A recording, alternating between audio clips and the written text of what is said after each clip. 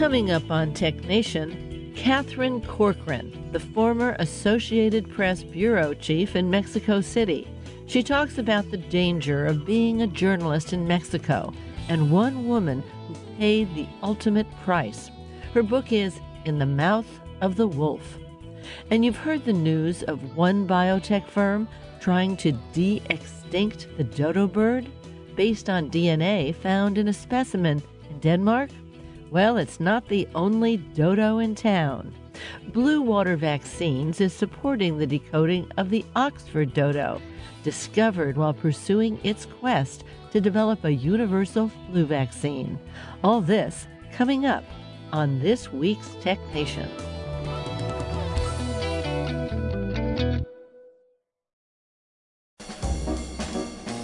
Let's Take 5 with Moira Gunn.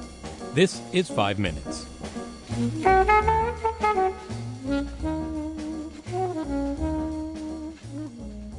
In 2010, I spoke with Matt Ridley, who had just published The Rational Optimist, How Prosperity Evolves. I started out by asking him to read a passage from it. As I write this, it is 9 o'clock in the morning. In the 2 hours since I got out of bed, I have showered in water heated by North Sea gas, shaved using an American razor running on electricity made from British coal, eaten a slice of bread made from French wheat spread with New Zealand butter and Spanish marmalade, then brewed a cup of tea using leaves grown in Sri Lanka, dressed myself in clothes of Indian cotton and Australian wool, with shoes of Chinese leather and Malaysian rubber, and read a newspaper made from Finnish wood pulp and Chinese ink. I'm now sitting at a desk, typing on a Thai plastic keyboard, which perhaps began life in an Arab oil well, in order to move electrons through a Korean silicon chip and some wires of Chilean copper to display text on a computer designed and manufactured by an American firm. I have consumed goods and services from dozens of countries already this morning. Actually, I'm guessing at the nationalities of some of these items because it's almost impossible to define some of them as coming from any country. So diverse are their sources. Now, one might think we're talking about globalization, but in a whole manner of speaking, we're really talking about the division of labor. That's right. Exchange and specialization, I think. The habit we got into 100,000 years ago is the secret of human prosperity and progress, because it's this habit of working for each other. We're all working for each other. We're consuming tiny fractions of each other's work, and in exchange we're supplying our own specialized thing. We get more and more specialized in the work we produce and more diversified in the stuff we consume. I love the example that you use when you compare the hand-hewn stone axe of 500,000 years ago with the wireless mouse, both technologies made for and by the human hand. That's right. They're very similar. They're exactly the same size. I have this 500,000-year-old hand axe on my desk, and I just noticed one day it's exactly the same size and shape as the computer mouse. Keep it away from the grandchildren. Just trust me. It's going to get chucked in the lake. Well, yeah, and I sometimes think that if I click with it, something will happen, but of course it doesn't. But the beauty of them is the difference, because the weird thing about the mouse is that it was made for me by someone else, whereas the hand axe was made by somebody for himself. And it wasn't just made by one other person, it was made by thousands, perhaps even millions of people when you think about it. All the people who had to drill the oil well to make the plastic and so on. And yet nobody, not one of them, knew how to make a computer mouse. Literally, nobody in the world knows how to make a computer mouse. The knowledge is dispersed in society. It's not held in any one brain because, the man who runs the computer mouse company doesn't know how to drill an oil well and so on.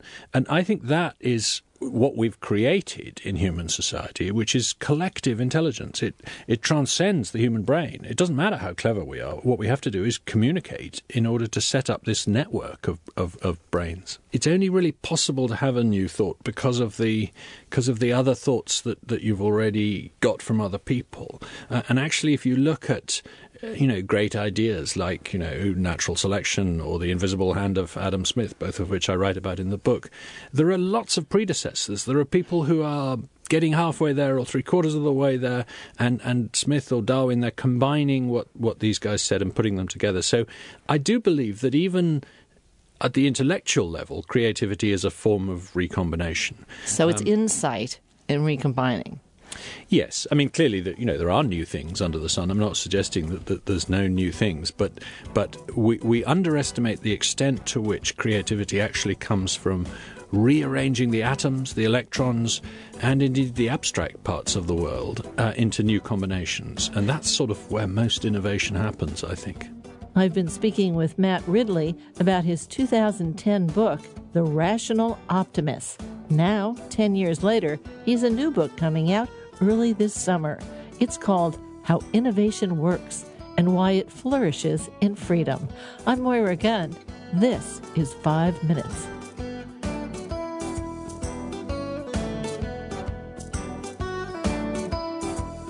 Five Minutes is produced at the studios of KQED-FM in San Francisco.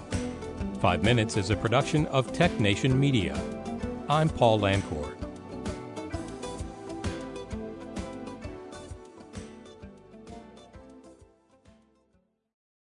From San Francisco, I'm Moira Gunn, and this is Tech Nation.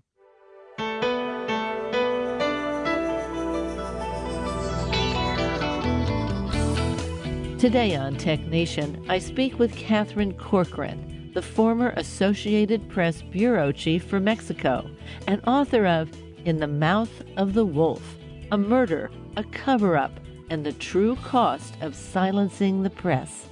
Then in biotech, recent news of Colosso Biosciences' intent to bring back the dodo bird based on a centuries-old Denmark specimen. It reminded me of my 2021 interview with Blue Water Vaccines' Joe Hernandez. While today Blue Water is working on many vaccines and vaccine technologies, Joe's search to develop a universal flu vaccine inadvertently led him to the Oxford dodo. Tech Nation is underwritten in part by MindK, a global software development force in a world where every business can be global. On the web at mindk.com. And now, Katherine Corcoran. Well, Katherine, welcome to Tech Nation. Thank you very much. It's so nice to be here. Now, you had worked for the Associated Press, the AP, in a number of places for many years, and in Mexico for AP for several years before you became the Associated Press bureau chief, a job you would have for 5 years. But on the very first day of your role as Mexico bureau chief, you were awakened at 6 a.m., and the news agency itself had been threatened by a drug cartel. Take it from there. Yes, it was my very first day. I was thinking about something completely different on how that day would go. And of course, that phone call threw everything up into the air. From there, I needed to talk to several AP offices, including New York, where the headquarters is, and Buenos Aires, where my supervising editor was, and London. And so we had several phone calls going back and forth and text messages. And my main message to them at the time was, we have to take this seriously. The AP depends on the bureau chief to know the region and to be the advisor in a situation like that. And because I had been in Mexico for 2 years prior, I saw the explosion of attacks on journalists. And I knew that this could not be treated as a hoax or a wait and see. We had to respond as if it were real, even before we knew whether it was or not. And we did. There were measures taken immediately to protect the Bureau and to protect the person who received the message. But what was most disturbing, it was disturbing on every level, but the message contained the address of the AP Bureau. And so essentially put the entire office at risk. And the AP Bureau office in Mexico City is a regional office. It has all the support staff, the HR, the tech people. It's not just journalists. And so it was something where we had to act quickly and securely for everyone involved. In fact, you write, I had already worked in Mexico for 2.5 years, and I know the press there was under siege. It is the most dangerous country in the world to be a journalist outside of a war zone. Mexico is the most dangerous country for journalists. Okay, we're listening. yes, when I arrived in Mexico, the attacks on journalists had already started. They started around 2006, and I came in 2008. And the numbers were 6, 7, 10 a year. And to me, they were astonishing because there was no reaction. Everyone kind of acted like that was normal or that was okay. And the government's explanation for it was that these journalists were corrupt and that they were working for drug cartels, and that's what got them killed. And the narrative was very strong, and it was very effective because Mexico had a history of corruption in the press corps. The press in Mexico for many decades was controlled by the ruling party. The country was controlled by a single party authoritarian rule that also controlled the press. And so reporters were often paid and given gifts and various things on the side to make sure that they only wrote good news and only wrote the official report. And so when the government would say, oh, these journalists, they're not real journalists, they're corrupt, it was an easy narrative to put out based on the history of the press in Mexico.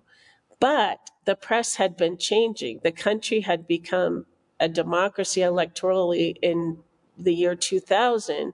And with that development from authoritarianism to democracy, the press had also opened up and become more and more critical, including to this day. The press in Mexico has professionalized and become independent in a dramatic way over the last 10 to 15 years. And so, but initially the narrative worked because people thought, oh yeah, the press just is a mouthpiece of whoever will pay them the highest price. It makes it very complicated to look at these cases because the phenomenon of narco-journalists did exist and does exist. But if you look at the numbers, in no way can you say that all of those cases are narco-journalists. But that's what the government wanted to say, and they repeated it, and people believed it. And I even had colleagues, other foreign correspondents in Mexico who would repeat it. Oh, they're not journalists. The focus of your book, In the Mouth of the Wolf, is about an incident about a journalist and what followed it.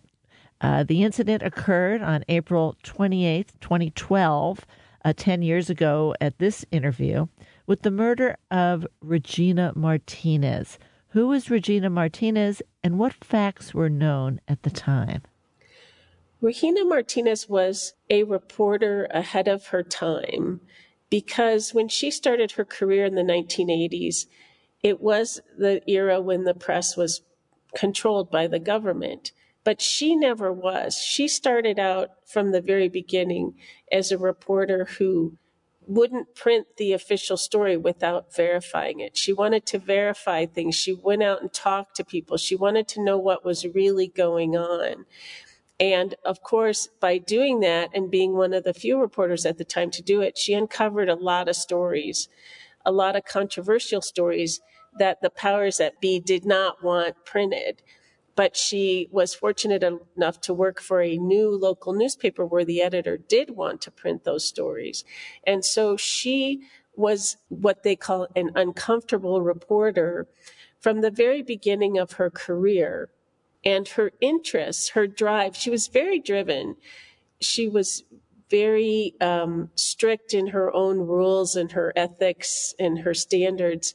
And she was very driven by particular themes. And one big one was social justice issues and marginalized groups of people. And so she gave voice to the people who weren't covered by the press in those days, like indigenous communities, laborers, women, poor people, landless peasants, as they were called, people working in the campos, farm workers, and the people who basically were being abused in some way or another by the government. And so those stories, those controversies led her to covering government corruption, because what she discovered in a lot of these cases, if the government was running indigenous people off their land, or if there was some kind of natural disaster and the people were living in the streets without homes, or the schools had no roofs on them, that it was the government that was basically taking the money for something else. And the something else was always to keep the single party in power. There was a lot of corruption, a lot of stolen elections. And so she definitely saw a relationship between those two things, and those became her themes. The giving voice to the voiceless and explaining how the government had failed these marginalized groups of people. I think what is hard to figure out in some ways is just when did the cover-up begin? Because within a week of her death, 3 more journalists were killed brutally in Veracruz. The cover-up, and here I'm speculating, but the cover-up probably began before she was even murdered. The people who were behind this obviously knew that it was going to be a big event, and it was going to make a lot of noise. So they had to be ready. And then the evidence of the cover-up came out almost immediately after her body was found, because there were postings online almost immediately saying this had nothing to do with her work, which is kind of odd because there wasn't even time to open an investigation. And I believe 2 days later, it's in the book, the state attorney general called a press conference saying the motive was robbery. And again, after 2 days of investigation, how would you know enough to call a press conference and try to make that the conclusion of the case? So the cover-up was immediate. The killing of the other 3 journalists was completely coincidental. That case had nothing to do with the Regina Martinez case in terms of who was behind it, but it obviously had everything to do with the Regina Martinez case, because 4 journalists had been murdered in a single week in the same state, something you don't even find in a war zone. I can't think of a case, say if a group of journalists is hit by some kind of shrapnel or some kind of event in a war. I've never even heard of 4 of them dying, maybe 1 or 2. And so it was so unprecedented and so mind-boggling that really became the story for the rest of the world, the international press and even the national press. This was completely out of control. You're listening to Tech Nation. I'm Moira Gunn, and my guest today is Katherine Corcoran, the former Associated Press bureau chief for Mexico and Central America. You may have read her columns in the Washington Post and the Houston Chronicle. To list some of her many credentials, she's been a visiting lecturer at UC Berkeley and a staff writer at the San Jose Mercury News. She's here today with In the Mouth of the Wolf, a murder, a cover-up, and the true cost of silencing the press. The title, In the Mouth of the Wolf, it's a Spanish idiom, La Boca del Lobo. What does it mean? Well, in English, we would more likely say in the lion's den. And it means that you're walking around in a place where there's a huge danger hanging over your head. As if you're in the mouth. The mouth hasn't closed yet, but by the fact that you're in the mouth is you're wandering around in danger. And Regina and all of the journalists were in the mouth of the wolf. Yes, that was the expression they used. And when I heard it for the 3rd time, that's when I said to myself, that's going to be the title of the book. Because not only does necessarily refer to a location, although there was clearly a location in this story, it refers to a situation that you're walking around in. And the situation that these journalists were working in was one of, they were being monitored, they were being spied on, they were being harassed and intimidated, they were receiving threats, all with the idea to get them to stop doing what they were doing. And so it was well known and talked about that if you wanted to go into a place like Veracruz, where Regina was a reporter, and do the kind of work that she was doing, you were going to attract that kind of behavior. And that's what they referred to as being in the mouth of the wolf. Now, I want people to understand that you just didn't sit in your office at the Associated Press and say, oh, this is an interesting story, let's write this up. Well, after you left, and for a number of years, you've been personally investigating this. Yes, I have to say that the reason I chose this case out of so many other cases, or just dozens, tragically, was because it was so clear in this case that Regina was killed for her work and that there was a cover-up. So they couldn't use the normal narrative of, oh, she was a narco-journalist, because everyone knew that she wasn't. Everybody knew the kind of work that she did. And so for that reason, the case lived in the back of my head while I was still bureau chief and really didn't have the time to invest to find out what really happened. So I started after, and I had to be from the very beginning, because I knew about the mouth of the wolf, and she had been murdered and other reporters had been threatened and many fled for their safety. I really had to plan out ahead of time how I was going to do this, because I had to be there, but I had to figure out a way to be there in the most anonymous, under the radar way, so that I wouldn't trigger this system that was monitoring and spying and intimidating.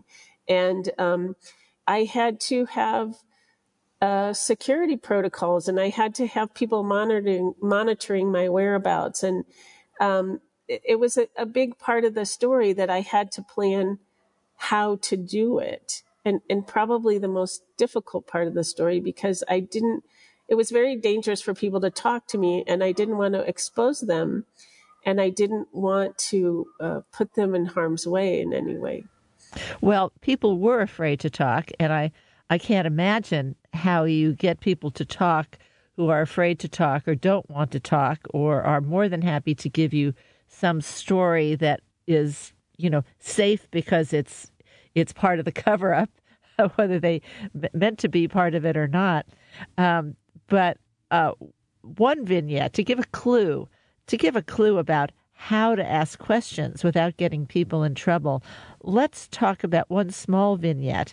And you were seeking out Mariella the seamstress and handed her a piece of paper. Describe who Mariella is, why you were trying to talk to her, and what you did. Mariella was a person who's known in Veracruz at the time as an oreja. That's the Spanish word for ear, and it means a spy, a government spy. And she was part of a system that the government had to where everyone knew who the government monitors were, and they kind of operated in a public way, that she would actually be sent by the government to cover events and cover protests. And she would note for the government, she would make her own report, almost like a reporter, and say how many people were there, what reporters were there, who was covering it, basically what was going on. And that was actually an official role for the state at the time. And so everyone knew what she did for a living, and everyone was careful about what they said around her. But she had a sewing business on the side. And so she made clothing, she made women's clothing, and she had a pretty good business of it because she worked for the state government and knew a lot of people and knew a lot of women. So she'd make clothes for the governor's wife. She told me she was very proud of that, and some, members of Congress and for reporters. And she hung around the group of women reporters, and the women pretty much figured she was trying to get information, but she also got a lot of business. And Regina was very small of stature and had a hard time finding clothes that would fit her in a regular department store. So she had her clothes made oftentimes. And so she forged a relationship with Mariela, even though she knew what she did for a living. They were friendly, and she would ask her to buy clothes, make clothes. And also Mariela sold products. She sold products like hair products and creams and perfumes for women. So Regina had a friendly relationship with her. And the other women kind of wondered why Regina was so friendly to a spy. And one of them even asked her at one point, and she said, well, she's trying to, she's a woman who's from a humble background who's trying to make a better life and trying to get her kids through school. And I have no problem supporting that. And she was, that was something that Regina really felt strongly about. So no one really thought much about Mariela until after Regina was murdered. And they wondered if she had been feeding information to the people behind the crime. And so I wanted to know that, obviously. And people told me that she was very well connected in the government and kind of a sort of a shadowy figure. And there was a rumor that she also carried a pistol. And so in my planning of how to report this story, I wanted to go to people like Mariela at the end, because I knew as soon as she knew what I was doing, there was a chance that that would go out to all the sources that she was spying for. And so after I felt that I had everything in hand that I needed to, in the event that somehow my access was shut down or I was run out of town for some reason, I decided to try to find her. And it turned out that, and I asked people who I'd been interviewing, does anyone have a phone number for her? And they said, no, we see her around, but we're not really in touch anymore. And it turned out, and this is sort of the magic of reporting and what they always teach you in journalism school, never forget to check the phone book. And obviously there's not a phone book anymore, but it's online. And it turned out that she was very easy to find. She was in the online directory with her address. And so just to give you a picture of the kind of reporting, I couldn't just go knock on her door. I've been speaking with Katherine Corcoran. Her book is In the Mouth of the Wolf, a murder, a cover-up, and the true cost of silencing the press. We'll talk more after a break.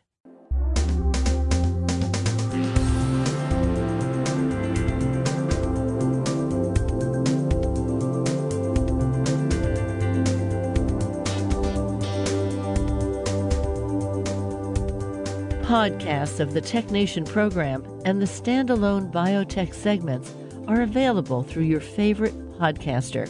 Click through on technation.com or biotechnation.com. In the second half of our show, founder and CEO Joe Hernandez talks about Blue Water Vaccines and its effort to develop its first vaccine, a universal flu vaccine, and a side story, which includes a real live, or rather real dead and seriously extinct dodo bird. Stay with us.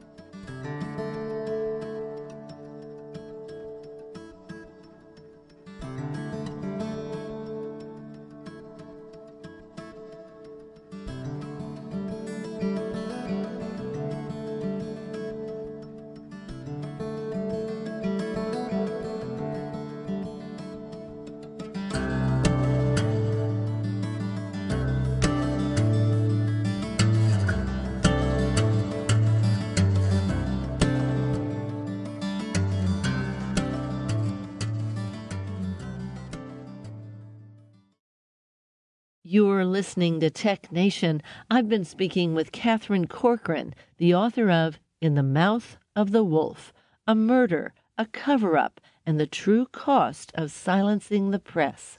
I asked people who I'd been interviewing, does anyone have a phone number for her? And they said, no, we see her around, but we're not really in touch anymore. And it turned out, and this is sort of the magic of reporting and what they always teach you in journalism school, never forget to check the phone book. And obviously there's not a phone book anymore, but it's online. And it turned out that she was very easy to find. She was in the online directory with her address.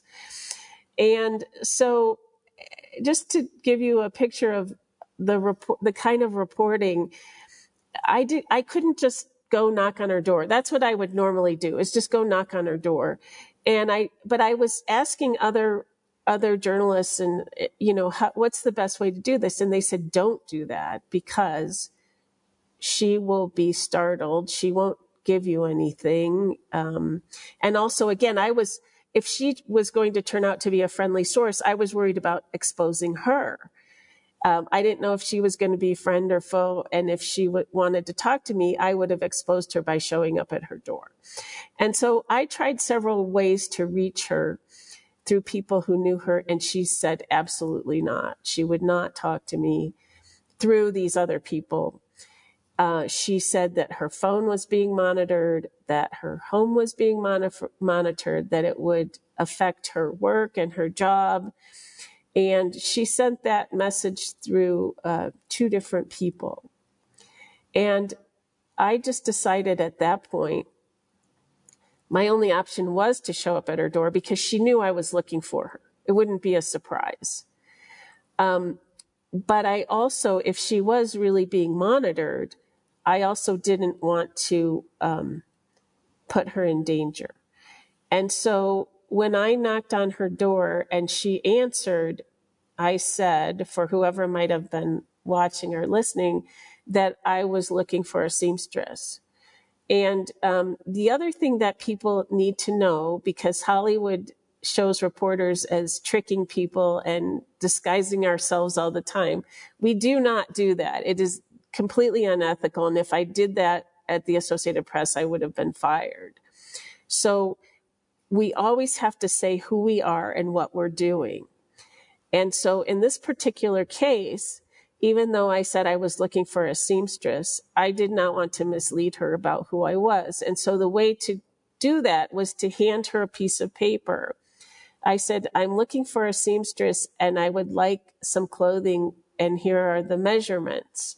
And I handed her a piece of paper, and so she opened the piece of paper, and it was a note, and it said, I'm Kathy Corcoran. I'm a writer working on a book. I'm a journalist, and I want to talk to you about Regina Martinez.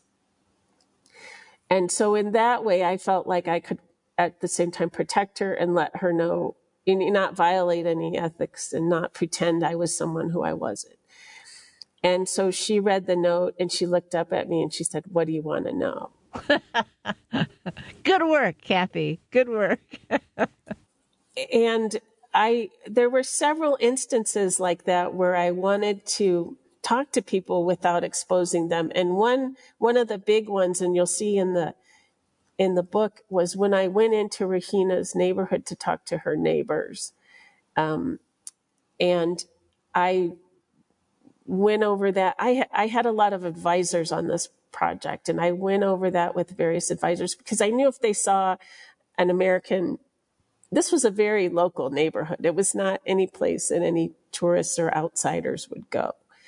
And I just knew that if they saw a stranger, that it would alarm everyone. And so I had gone over with other people. I was asking them, how do I do this? And one colleague said to me, why don't you dress as a religious person going door to door, like you're handing out pamphlets.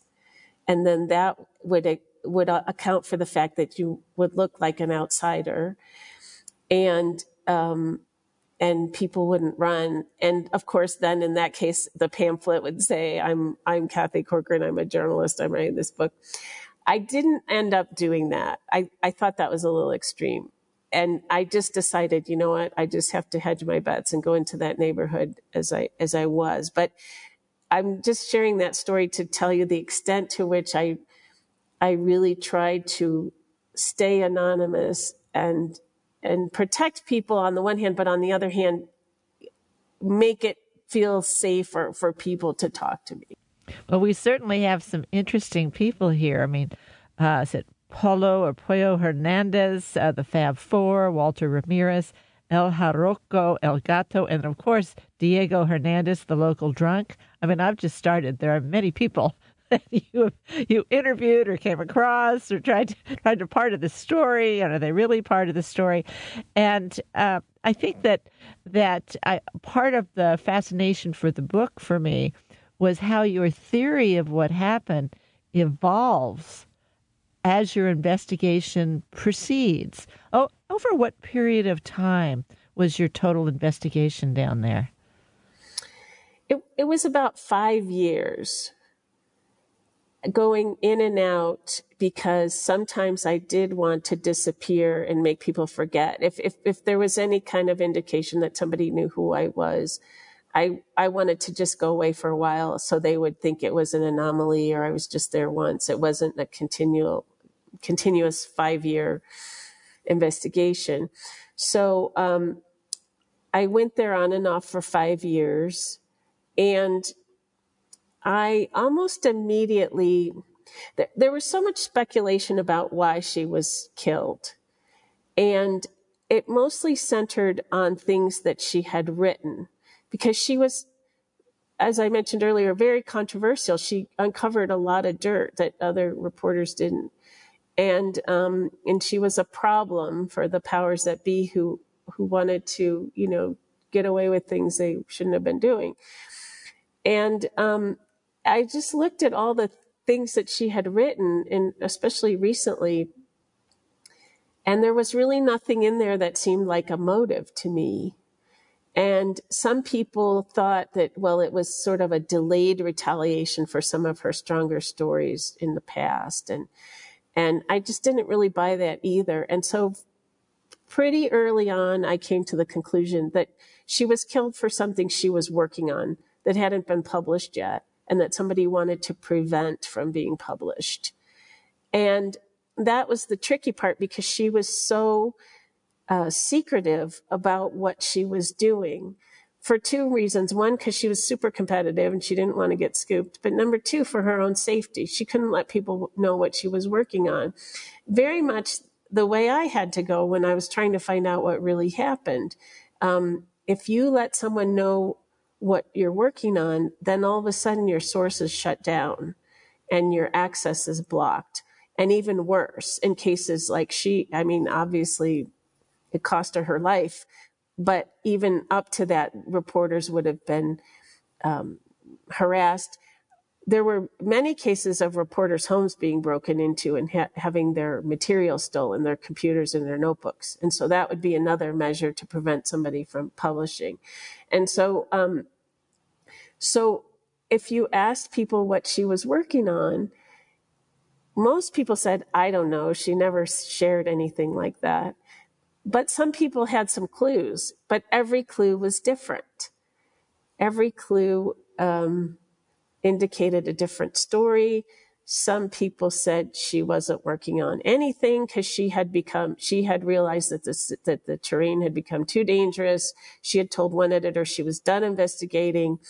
And so there were all these various answers to the question, what was she working on?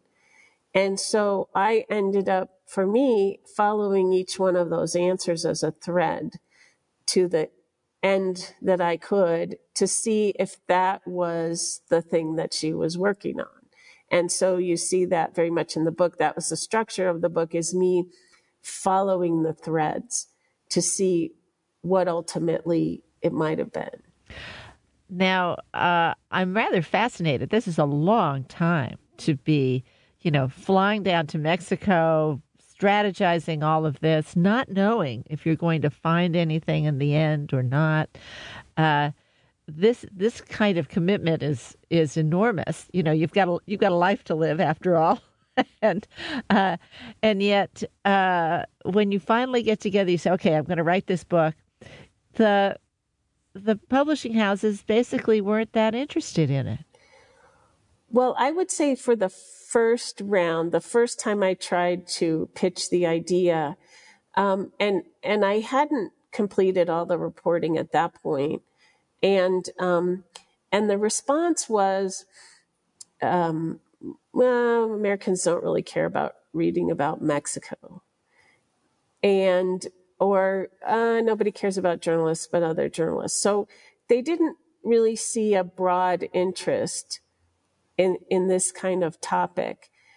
But as I wrote the book, not only did the theory about what happened evolve, but the significance evolved of the story beyond the whodunit. Because when I started writing this, I just wanted people to know what was going on in Mexico. I thought it was just so over the top and so normalized that I thought the thing that I can do as a foreign correspondent is I can bring the story to a wider audience. I mean, it's such an outrageous story, and it's a very complicated story that has a lot of twists and turns. So I found it very interesting. And I just thought, if I bring more attention to this, maybe something could happen. Maybe there's a solution or a mitigation out there somewhere, or a support system or something that could help these journalists. And to me, it was clearly an attempt, which is why I chose the Regina case, to silence the free press. The country was in transition from authoritarianism to democracy. There was a new generation of reporters like her who knew the importance of a free press in a developing democracy. And there were the powers that wanted to shut them down because they were used to being able to do whatever they wanted, whenever they wanted. And I thought that was an important story as well to the rest of the world. That's what her case meant, and that's what it represented.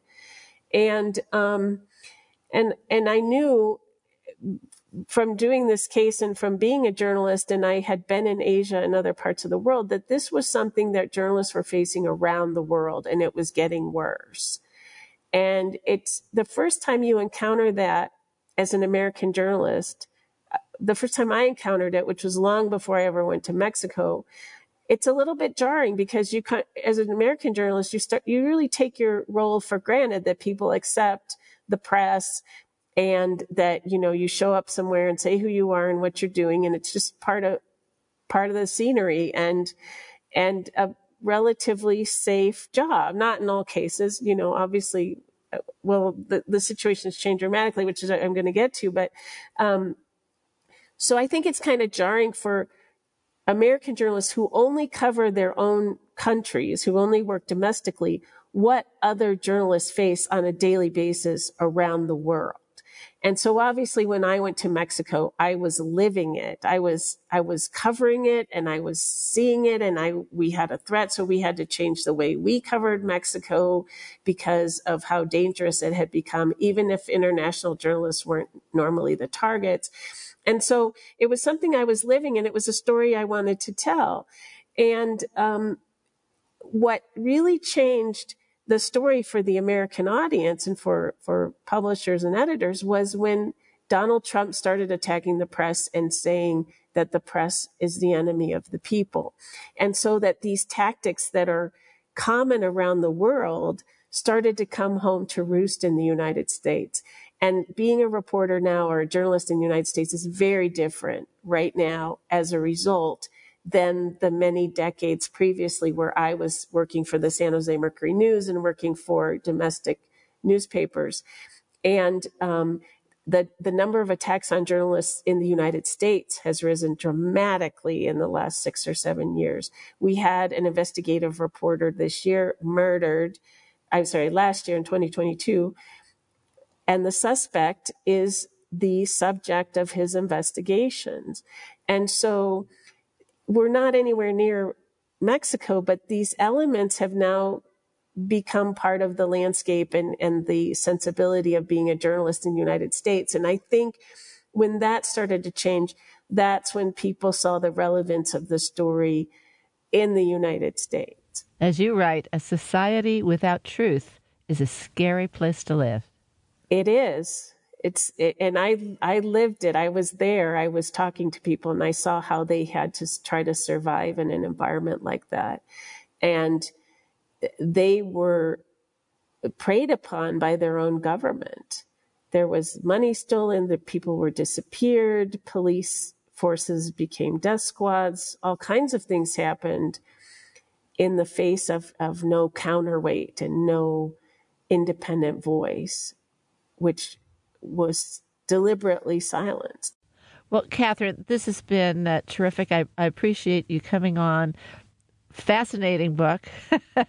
Fascinating book and fascinating experience of a journalist in a strange land. So thank you so much. You're always welcome on Tech Nation. I hope you come back and see us again. Well, thank you very much for having me and for your interest in the book, and I'll happily come back anytime you want. My guest today is Katherine Corcoran. The book is In the Mouth of the Wolf, A Murder, a Cover-Up, and the True Cost of Silencing the Press. It's published by Bloomsbury. I'm Moira Gunn. You're listening to Tech Nation.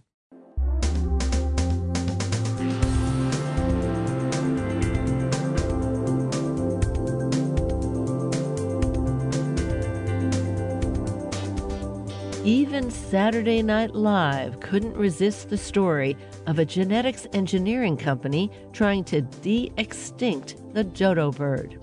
Based on a specimen preserved in Denmark, it isn't the only dodo around. In this 2021 interview, Blue Water Vaccines founder and CEO Joe Hernandez tells us about his early quest to develop a universal flu vaccine, bringing him face to face, so to speak, with the Oxford dodo. And of course, he funds decoding its DNA. Well, Joe, welcome to the program. Well, thank you for the invitation. Delighted to be here. Now, Blue Water is working to develop a universal flu vaccine. What is a universal flu vaccine, and how is that different from today's annual flu shot? Well, today's annual flu shot involves basically predicting what virus is going to be the predominant virus for that season, bringing that virus back from Asia, propagating that virus in predominantly eggs. We actually manufacture the vaccine, the antigens in eggs, and then we kill that, the isolated purified virus, and that becomes the annual vaccine. So that we do that every year. It's a process, quite labor intensive, and we have to do it every year. A universal influenza allows you to circumvent that and effectively do one vaccination for a lifetime. So you would have coverage for all variants of the influenza virus moving forward. It's a real holy grail. Everybody's looking for it. We think so. Yeah, we think so. We think it's going to change the way we look at influenza, and it's going to change humanity. And I think we will save lots of lives around the world. And we're excited about the project. So one day you were reading a paper in the prestigious scientific journal Nature by a mathematician at Oxford, Dr. Gupta, and you got very excited. What did you read? What did you do? Well, this paper was really fascinating, and I'm kind of a follower of viruses and infectivity thesis and theories around viruses. And well, the paper by Dr. Gupta was really controversial. It was really a mathematical model analyzing the diversity or the perceived diversity of influenza, and it was a mathematical analysis. Dr. Gupta is actually a mathematician, and she looked at the issue of influenza diversity as a mathematical question. So what the paper really concluded was that if in fact influenza was so diverse, why didn't we have 1,000 copies or 10,000 or 100,000 different variants every year? In fact, we had one prominent virus as long as we had recorded the infections of influenza, and that was quite controversial. And what was basically deduced from that paper was that, in fact, influenza was more conserved than we had originally theorized. You use the word conserved, which is actually, it sounds English, but it's a scientific term. What do you mean that the viruses were conserved? Conserved is an evolutionary and genetic term that really defines lack of variation throughout different generations. So as as years and generations progress, there are certain elements in genes in humans and in plants and in viruses and in bacteria that don't change over time. And that is the definition of conserved from an evolutionary perspective. We believe that because of that conserved element that the influenza has, we can in fact develop a universal influenza universal influenza vaccine that will address the viruses as it changes throughout the different cycles every year. I know you're working on the H1 virus, the H3 virus, and flu B. How are they different from each other? Well, they're close relatives. I would call them as siblings. They're variations of the same influenza. They pop up every so often in very random fashion, but they are the same family of viruses. So we just termed them differently, but they're in fact all influenzas. Do they share the same conserved regions? They share very similar regions. In our approach, what we do is we look at conserved regions across these different variants, and we make a vaccine against all of them. But in reality, these viruses are genetically different. They're siblings, but different. So you went to Oxford, knocking on doors, saying, I really like this. Blue Water really likes this. What happened? Well, the story goes, I actually called the university and I said, listen, I read this paper. I'm intrigued by the science. I think there is some merit here. I myself would like to take this forward and form a company, and I think we can build a universal flu that will transform the world. And of course, the Oxford folks were, well, that's wonderful. Who are you? We'll call you later. Thank you for calling us. And I didn't hear back from them. And it wasn't until I called the scientist and said, by the way, I love your paper. I get it. Here's what it says. I really believe in the theory. Can you help? And that's really when we got motion on the licensing front. Now, I understand that Oxford just didn't license this to you for as a standard entrepreneurial proposition. Well, one of the interesting parts of this deal was that the inventor and the folks at Oxford were really concerned, and they wanted to make sure that once this technology became available, that it was available to everybody in the world. And part of our agreement was that we would make this technology available to developing countries at cost plus 10%, and we committed to that. So we're really committed to getting this vaccine, when it's ultimately developed, to everybody in the world. There's a wonderful part to this story, a side story that we have to talk about, and it has to do with the dodo bird. Now tell us, Joe, how you got seriously involved with the dodo bird, which, by the way, everyone, has been extinct for several centuries. Well, one of the amazing opportunities and honors I have is to work with the scientists at Oxford, who are really amazing people individually and scientifically. And it was during one of our dinners with a number of the faculty at Oxford that one of the scientists walked in with a tie of a dodo bird. And of course, we transcended into a conversation about the dodo bird. He was impressed with my knowledge of the dodo bird, which was really limited. But nonetheless, we both realized that we had a love for this extinct animal. And we figured out that there was a way for us to collaborate in sequencing the genome of the dodo. It turns out that Oxford actually has one of the few remaining actual fossils of the dodo bird, and so we decided to visit the bird in the morning, and there we both agreed that we should do something to benefit the value of that species that is no longer with us, and so we decided to sequence the genome of the dodo. What does the dodo bird look like?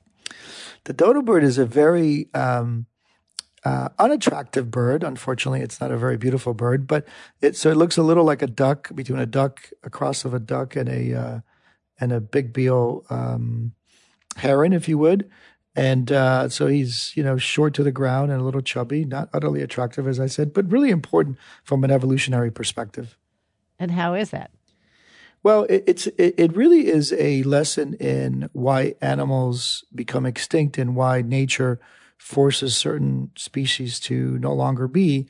And the dodo is a clear example of that. The dodo, at one point in its life, was able to fly, and then it lost its ability to fly, became a bigger animal, and was predating on an island, Mauritius. And then for whatever reason, nature turned its rules on the dodo bird, and the dodo became the from predator to being the animal being predated upon and became extinct. It became the prey. Correct. Yes. It became the prey. But you've been interested in the dodo bird for a long time. Absolutely. I found a dodo bird really fascinating, and I have to say my fascination with the dodo bird really originated from a movie called Ice Age, which is really a kids movie.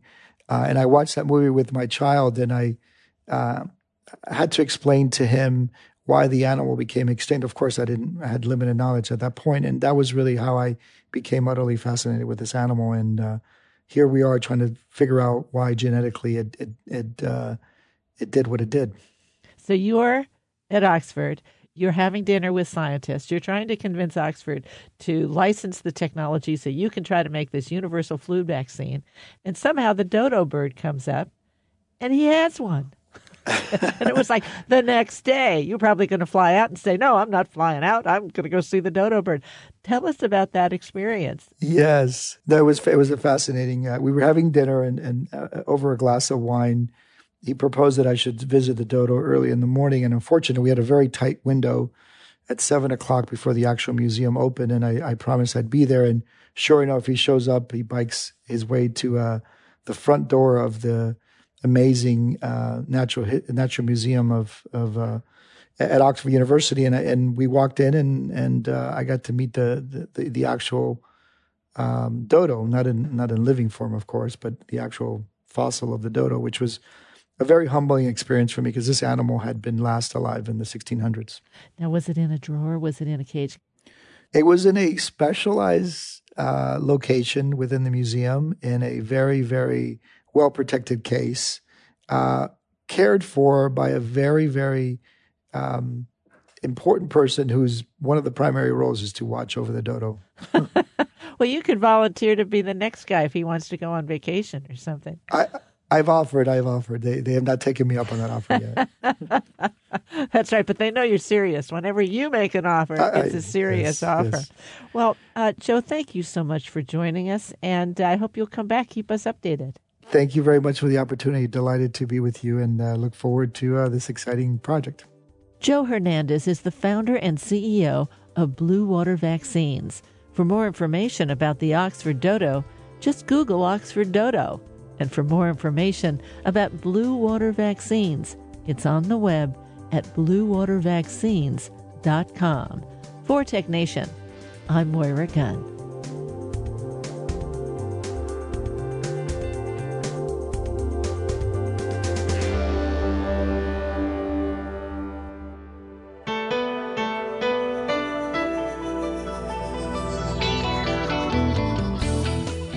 Tech Nation and its regular segment Biotech Nation are produced at the studios of KQED-FM in San Francisco.